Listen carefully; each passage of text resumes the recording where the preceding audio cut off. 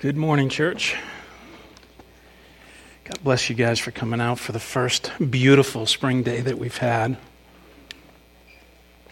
Good to see some familiar faces and some newer faces. Great to be with you all this morning. Let me encourage you, ladies and men, to begin now praying for this ladies' retreat, if you haven't already. This is by far the largest that they've had. The Lord has provided. I know it's an expense to many of you, but the Lord has provided to discount that rate, and we're just praying for a huge blessing for our ladies. So be praying for the speakers, praying for the preparations and all that, and that you would hear from the Lord. So this morning, we're going to be in 2 Corinthians chapter 4, if you want to turn there with me. And I'm going to begin by reading part of our passage. I'm going to read it in a different translation than what I normally use. It's the ESV, or the English Standard Version, because I think it may make it a little bit easier for us to understand the first part. I know this is a translation that many of you use anyways. I think it's a good one. For the most part, any translation, any of the common translations that you're going to read, I think are good ones. There are translations I think are better than other ones depending upon what you're using them for. The New King James that we use here, that I teach out of, is considered a literal translation or a formal equivalent, as is the New American Standard. New American Standard may be actually a little more literal. Both are excellent translations. They do come from a different set of original writings. And then you've got versions like the New Living Translation. Sometimes I read from that. That's more of a thought-for-thought translation. Like I've got to make this chunk sound like that chunk and try to capture the meaning of it. Certainly good to read a Bible like that devotionally. The ESV is what they call a essentially literal, formal equivalent translation. So anyways, 2 Corinthians chapter 4, beginning in verse 1, says, "Therefore, having this ministry, by the mercy of God, we do not lose heart, but we have renounced disgraceful, underhanded ways. We refuse to practice cunning or to tamper with God's word, but by the open statement of the truth, we would commend ourselves to everyone's conscience in the sight of God. And even if our gospel is veiled, it's veiled to those who are perishing, whose minds the God of this age has blinded, who do not believe, lest the light of the gospel of the glory of Christ, who is the image of God, should shine on them. For we do not preach ourselves, but Christ Jesus the Lord, and ourselves your bondservants for Jesus' sake. For it is the God who commanded light to shine out of darkness, who has shown in our hearts to give the light of knowledge to the glory of God in the face of Christ, of Jesus Christ." There you go. Let's pray. Actually, before we pray, because it's what I want to pray about, would you consider that maybe the Lord had greater plans for today than you did?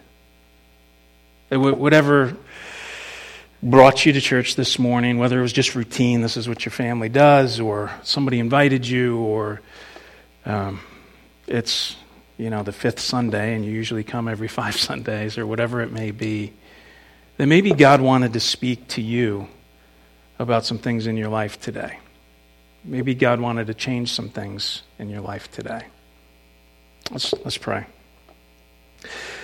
Father, Lord, we thank you for intervening in all of our lives to bring us to this place today. It's not normal or natural in this world anymore to come and gather and to sing songs and to read from the Bible and to talk about you. It's not common anymore. But Lord, you intervened in a different way in every single one of us today to get us here.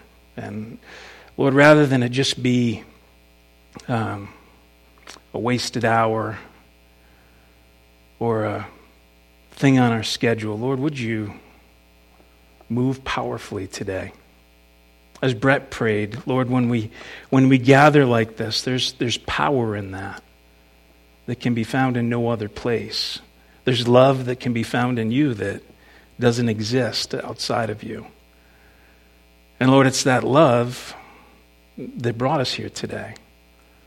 So Lord, would you help clear our minds of everything else that's going on, the trials and the worries and stresses and distractions of this world. Lord, the weight of things outside of here that's pressing on us. Would you give us freedom from that, Lord?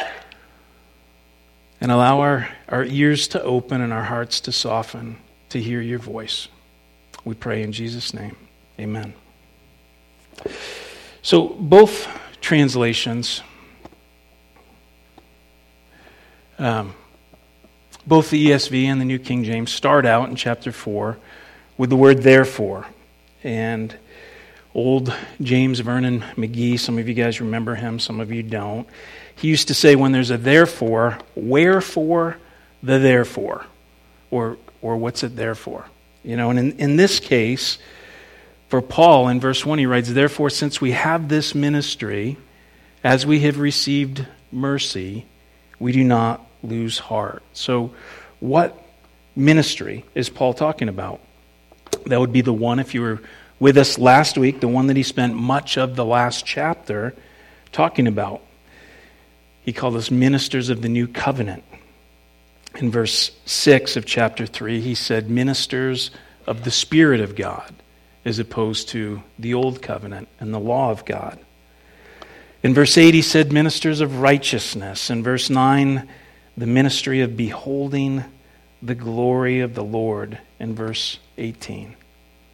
And since the ministry of the old covenant had glory, he said, and the new one of the new covenant so much more, Paul preached the good news of Jesus Christ, the gospel, born of a virgin, lived a sinless life, crucified to pay the penalty of sin, and rose again on the third day, and alive today. Boldly at great cost, Paul preached, and without compromise, because it was a ministry that he received. Just as he had received mercy from God, he received this ministry from God. This ministry of God, from God, like all of us. So when things got tough for Paul and people rejected the message, when Paul was falsely accused, when times of suffering and persecution came, Paul didn't lose heart. Probably if there was a ministry conference today with the title, How Not to Lose Heart, it would probably sell out. It would probably be standing room only. And Paul says there's a reason for that. And here's the solution. Recognize that the ministry that you have is not of you. And if it is of you, it's not a ministry of the Lord. But if you're a child of God, if you're a Christian here this morning, He's given you a ministry. And you can walk in the confidence of that great calling and not lose heart. In verse 2, he says, but we have renounced the hidden things of shame, not walking in craftiness or handling the word of God deceitfully, but in the manifestation of the truth, commending ourselves to every man's conscience in the sight of God. Paul says, we're not messing around with the Word of God. We're not throwing out new revelations or hidden or clever interpretations that the Lord has only revealed to us, like it's brand new. Peter tells us that there's no prophecy of Scripture that's of any private interpretation. That means God's not going to show me something in this passage that's never occurred to anyone before. We've seen ministries built off that today. Where Paul says that we're not walking in craftiness or handling the word of God deceitfully. That word deceitfully, that's translated here in our Bibles, deceitfully, this is the only place in all of the New Testament that we find that word. And I find that interesting when we come across things like that. This is the only place. Paul was saying something specific. And there's another incident in this chapter similar to that. But if you look up that word, some of you guys use Strong's Bible Dictionary and different tools. Strong's Dictionary tells us that it's translated from the Greek, daleo. And that word actually means to ensnare, to adulterate, to handle deceitfully.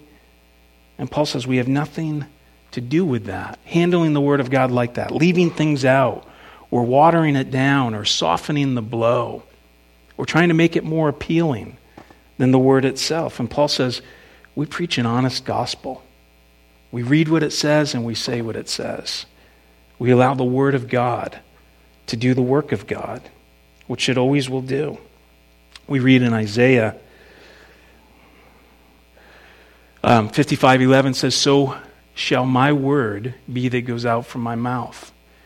It shall not return to me empty, but it shall accomplish that which I purpose, and shall succeed in the thing for which I sent it."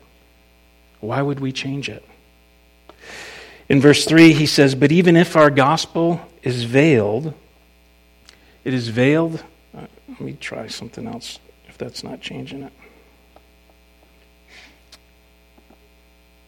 God bless you.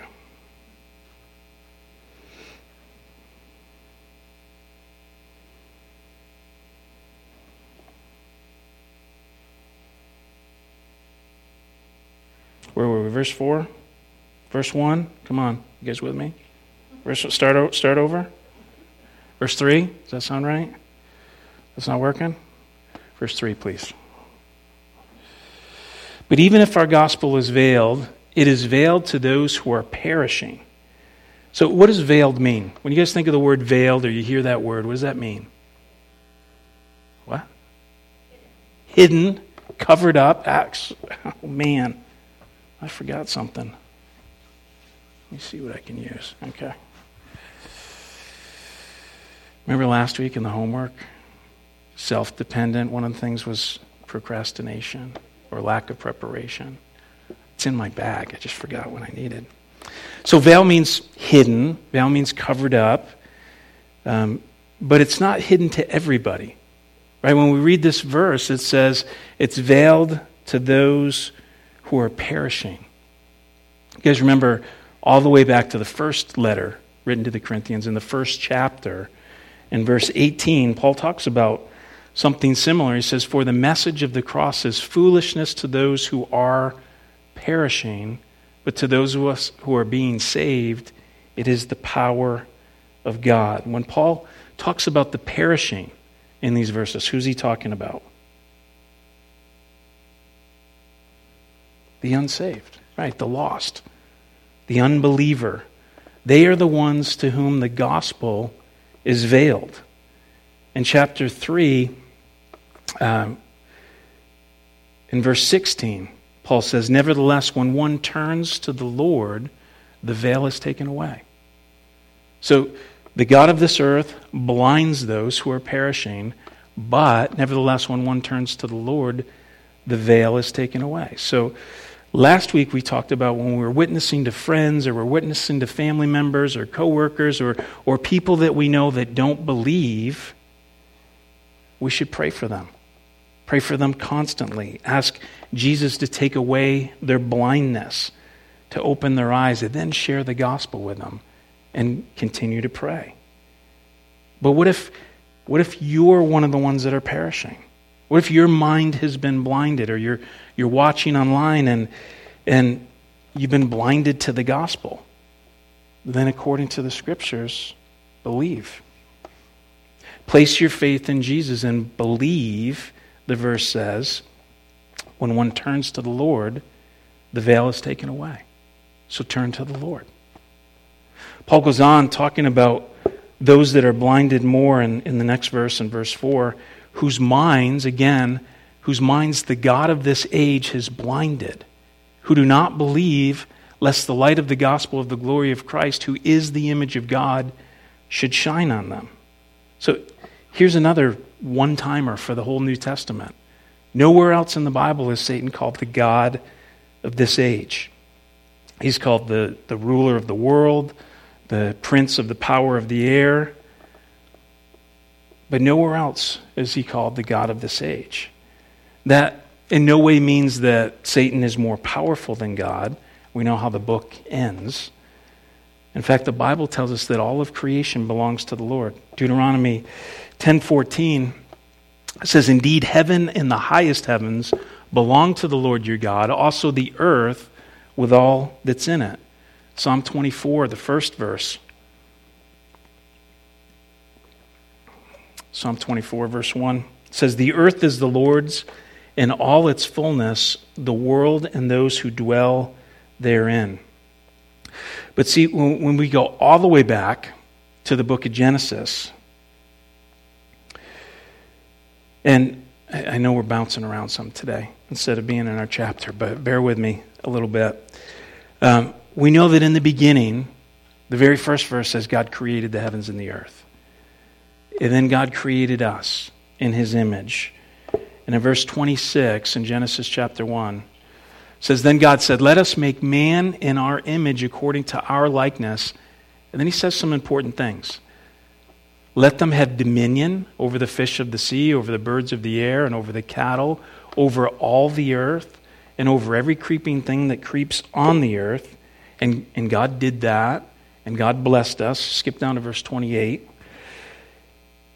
It says, God blessed us, and then he said, "Be fruitful and multiply, fill the earth and subdue it, rule over it. Have dominion over the fish of the sea, over the birds of the air, and over every living thing that moves on the earth." And God said, "See, I have given you every herb that yields seed and which is on the face of the earth, and every tree whose fruit yields seed, to you it shall be for food. Every beast of the earth," he says, "every bird of the air, every creeping thing, all these things I've given to you." And man chose sin. And he rebelled against God. Not just in the Old Testament. When we turn to the back of the book in the New Testament, when Jesus came, he said that light came into the world, and men loved darkness rather than light because their deeds were evil.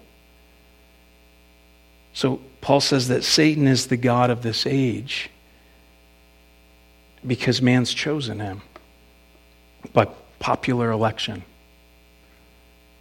And if we've learned anything in the last several years, elections have consequences, right?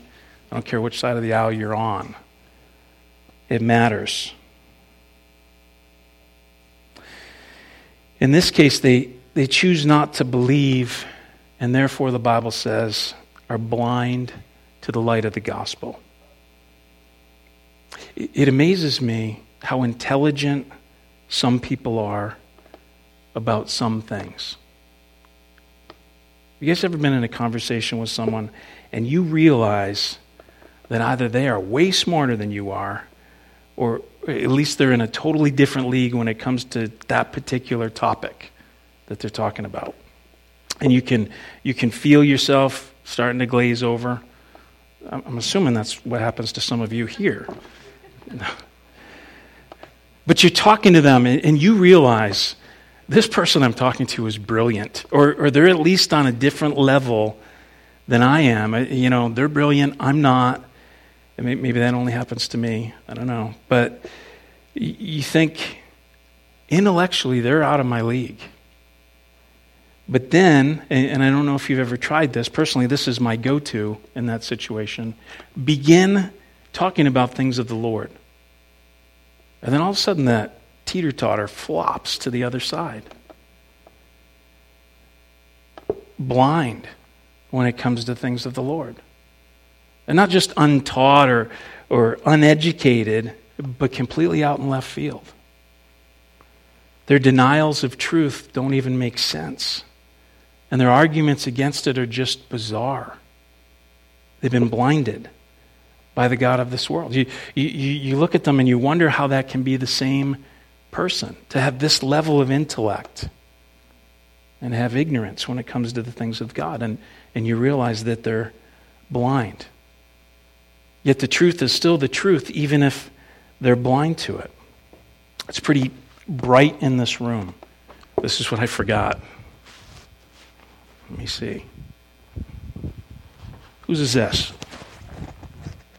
Oh, good. Okay. Oh, I can squeeze into it.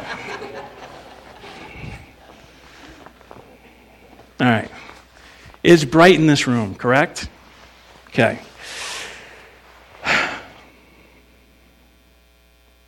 I should have brought my prop. If I blind myself to the light in this room, and don't anybody get up or don't anybody throw anything. I've given security strict orders to hurt you. No, I haven't, but I kind of just did, right? If I blind myself to the light in here, does it, just because I can't see it, does it make it any less true? My hearing's supposed to be improved if I can't see, right? Does it take away the light just because I can't see it? See, it's refusal to believe that makes you blind, according to the Scripture. It's your resistance to belief, your refusal to believe.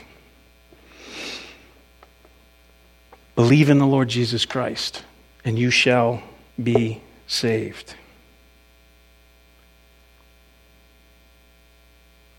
If you can't see the truth, you've allowed the God of this world to blind you. So stop it. Satan can't blind those that see the light. Again, refusal to believe is what blinds you. He can't blind those that believe. There's another way, and I think a more prevalent way, talking to people that don't believe. I think there's a more common way that Satan blinds today, more subtle than a refusal to believe. And it's not being an atheist or being an agnostic, one that just says, I don't know. But it's being apathetic, not caring enough to even think about it. Our minds are so overloaded with stimuli in this world that we live in that in our rare moments of quiet, we don't want to think. We don't want to think about anything. Certainly not life and death, or heaven and hell, or life after. We just want to veg. Want to scroll through social media and let someone else think for us. Or stream a show that's not hard, not challenging, something to entertain that won't provoke. Just chill and not think. Satan doesn't have to blind us to the truth if he can just distract us from even considering it. That's why the Word of God is so powerful. It provokes thought. It reveals truth that we have to deal with. It engages our minds that Satan is attempting to blind. So let's keep going. Verse 5, please. Paul says, "For we do not preach ourselves, but Christ Jesus the Lord, and ourselves your bondservants for Jesus' sake. For it is the God who commanded light to shine out of darkness." That's what these lights do, is they displace darkness. It's the God who commanded light to shine out of darkness, who has shown in our hearts to give the light of the knowledge of the glory of God in the face of Jesus Christ. Paul says, it's all about Jesus. It's not about us. We don't preach ourselves. The church today would be far better off if preachers didn't preach themselves. Didn't make themselves the hero of every story, or the one that somehow gets elevated week after week. And all this can apply more than to just a man or a preacher. It can apply to a church. That we would elevate a church over another.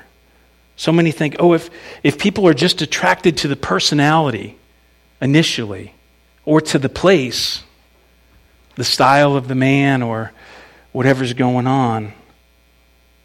Once they're coming, once they're here, once they're attracted to that, once they're hooked, then they'll hear about Jesus. But gang, Paul says if we preach ourselves, and that's what they're attracted to, or even as we share our own faith, if we're preaching ourselves, then Jesus will always just be a distraction for them. And they'll remain blind to the light of the gospel. D.A. Carson said that the gospel ministry demands unqualified integrity. And I think this means keeping the good news about the only one that was ever good.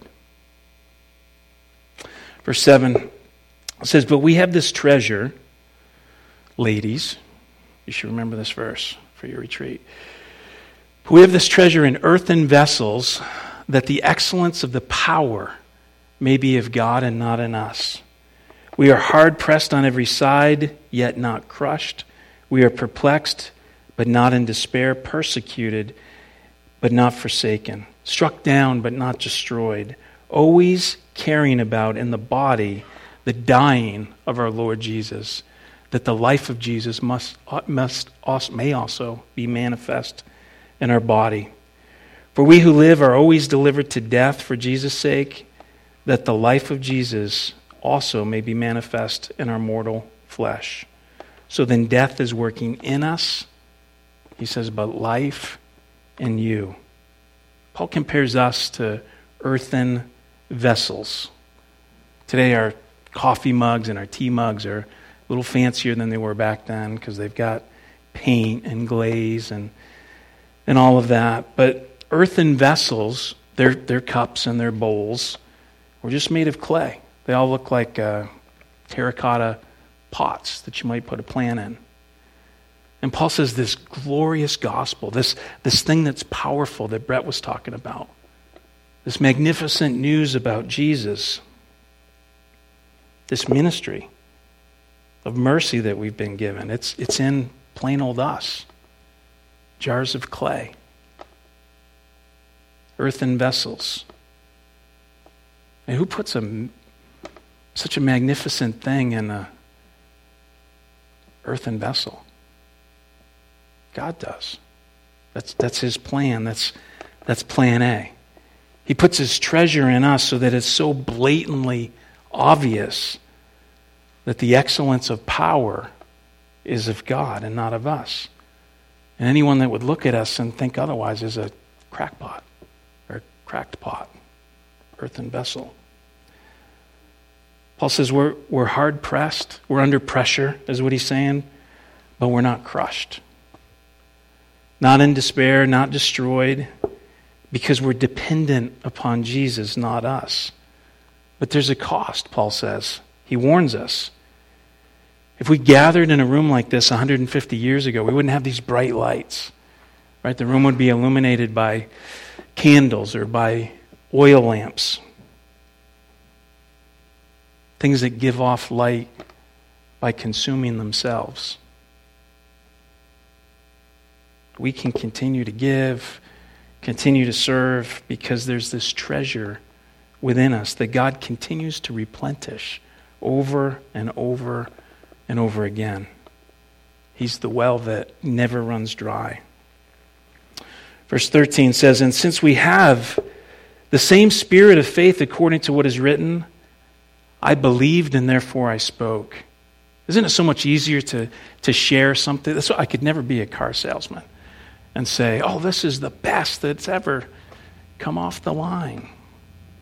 But Paul says, I believed. This is real, this is truth, and therefore I spoke. We also believe and therefore speak. Verse 14, "Knowing that he who raised up the Lord Jesus will also raise us up and will present us with you." Paul believed what he preached. And he knew that every threat, every trial, every bit of his suffering had purpose. It was for the glory of God. It was not for nothing. If we were to lose our lives for the sake of the gospel. The same God that raised Jesus from the dead will raise us up. And Paul knew that. Life is but a vapor, and then eternity. And there's this treasure inside these earthen vessels, these bodies, these tents that are temporary. And when death comes to us, Christian, we have life in Him, in heaven. And Paul knows that the trials and the suffering that he has endured wasn't just to make him more like Jesus. We talked about being transformed last week, that there was a purpose bigger than that. He says, but it was actually for others. Verse 15, he says, for all things are for your sakes. Paul's telling us kind of the real purpose of ministry, this ministry that we have. For all things are for your sakes, that grace, having spread through the many, may cause thanksgiving to abound to the glory of God. Far too often we look at our own goals, our own ideas. We get proud, or when they fail, we get discouraged because we forget that it isn't about us.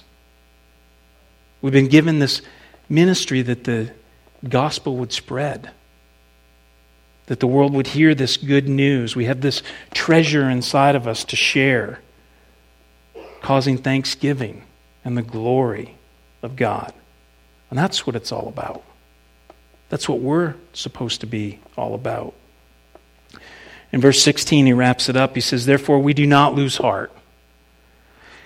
Even though our outward man is perishing, some of us realize that more than others. After you're 40, you start getting nickeled and dimed to death. The body starts making different noises when you do different things. But Paul says, even though this outward man is perishing, yet the inward man is being renewed day by day. For our light affliction, and if you know about Paul's story, what an amazing heart that's how he would describe his life. For our light affliction, which is but for a moment. What a powerful perspective. Is working for us a far more exceeding and eternal weight of glory, while we do not look at the things which are seen. That's so hard not to do. The trials, the hurdles, the obstacles right in front of us. Paul says, while we don't look at the things that are seen, but at the things which are not seen, for the things which are seen, the stuff that we're going through is temporary. But the things which are not seen are eternal. Last week, again, we talked about being transformed. We talked about being self-sufficient or self-reliant as opposed to being God-reliant. And how not overnight, but over time, we're being transformed to be more and more like Jesus, that the people around us should be able to begin to see the image of Jesus Christ in us. In chapter 4, Paul's saying, I know it's hard, but don't lose heart. This is not a ministry or a mission of your own. That would be too little and far from worth it. This is a ministry that you, Christian, have received from God. It's a thing of power, and that's huge. It's not a ministry of failure, but it's often one of fatigue. But Paul says, don't lose heart. Even though our outward man, or this earthen vessel, as he calls it, is perishing, we're being renewed day by day. Even though we're perishing, even though this is killing us, he says, our light affliction is but for a moment and well worth it, as it's working for us a far more exceeding eternal weight of glory. Again, last week, talked about being transformed, and today Paul's saying in that we're being renewed. But his focus, if you look at this, his focus is not on him. It's not on his trial. It's not on his sufferings. It's not on him at all. Look again at this last verse. Because Paul tells us everything about his perspective. While we do not look at the things which are seen, but at the things which are not seen. For the things which are seen are temporary, but the things which are not seen are eternal. Paul has an eternal perspective. He's going to heaven, and he knows it. We're going to heaven, Christian. Where's your focus? How's your perspective? Are you looking at the things that are seen, the temporary? Or are you looking toward forever, the things that are yet to come? The answer to that question determines whether we're dying in our earthen vessels or being renewed for the future glory that awaits us. As our lives are now laid down for this ministry that we've been giving, causing thanksgiving, and those whose blindness is removed, and in the glory that is given to God. Jesus is coming again. This ministry belongs to all of us.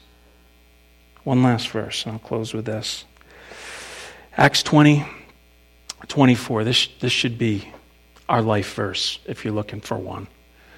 But my life is worth nothing to me unless I use it for the finishing the work assigned to me by the Lord Jesus, the work of telling others the good news about the wonderful grace of God.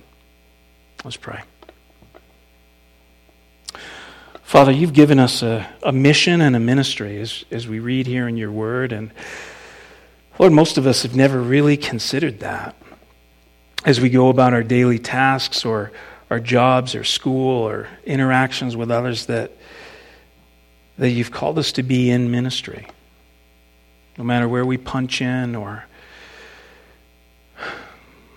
make our living or our calling is to reveal truth to those that the God of this age has blinded because they don't believe. So Lord, we do pray that you'd make us mindful of this week, that we wouldn't be able to get away from it, Lord, that fear or intimidation would be gone, Lord, as we realize that this ministry that you've given us is from you, and it's powerful, it's life-changing, and that your word won't return void. If we just share it, if we just say what you say, if we just read from the book, you'll change lives forever. Help us be obedient to what you've called us to do. We pray in Jesus' name. Amen. Listen, I'm done, but if hearing that, the Holy Spirit has spoken to you, your heart was beaten, or whatever, and you know that you have been blinded from the God of this age, and I think somewhere in there I said, stop it, to believe, and that veil will be removed. If you're interested in doing that and you want to pray with somebody, I'll be down front. There'll be pastors and elders down front. More than happy to do that with you. God bless you guys.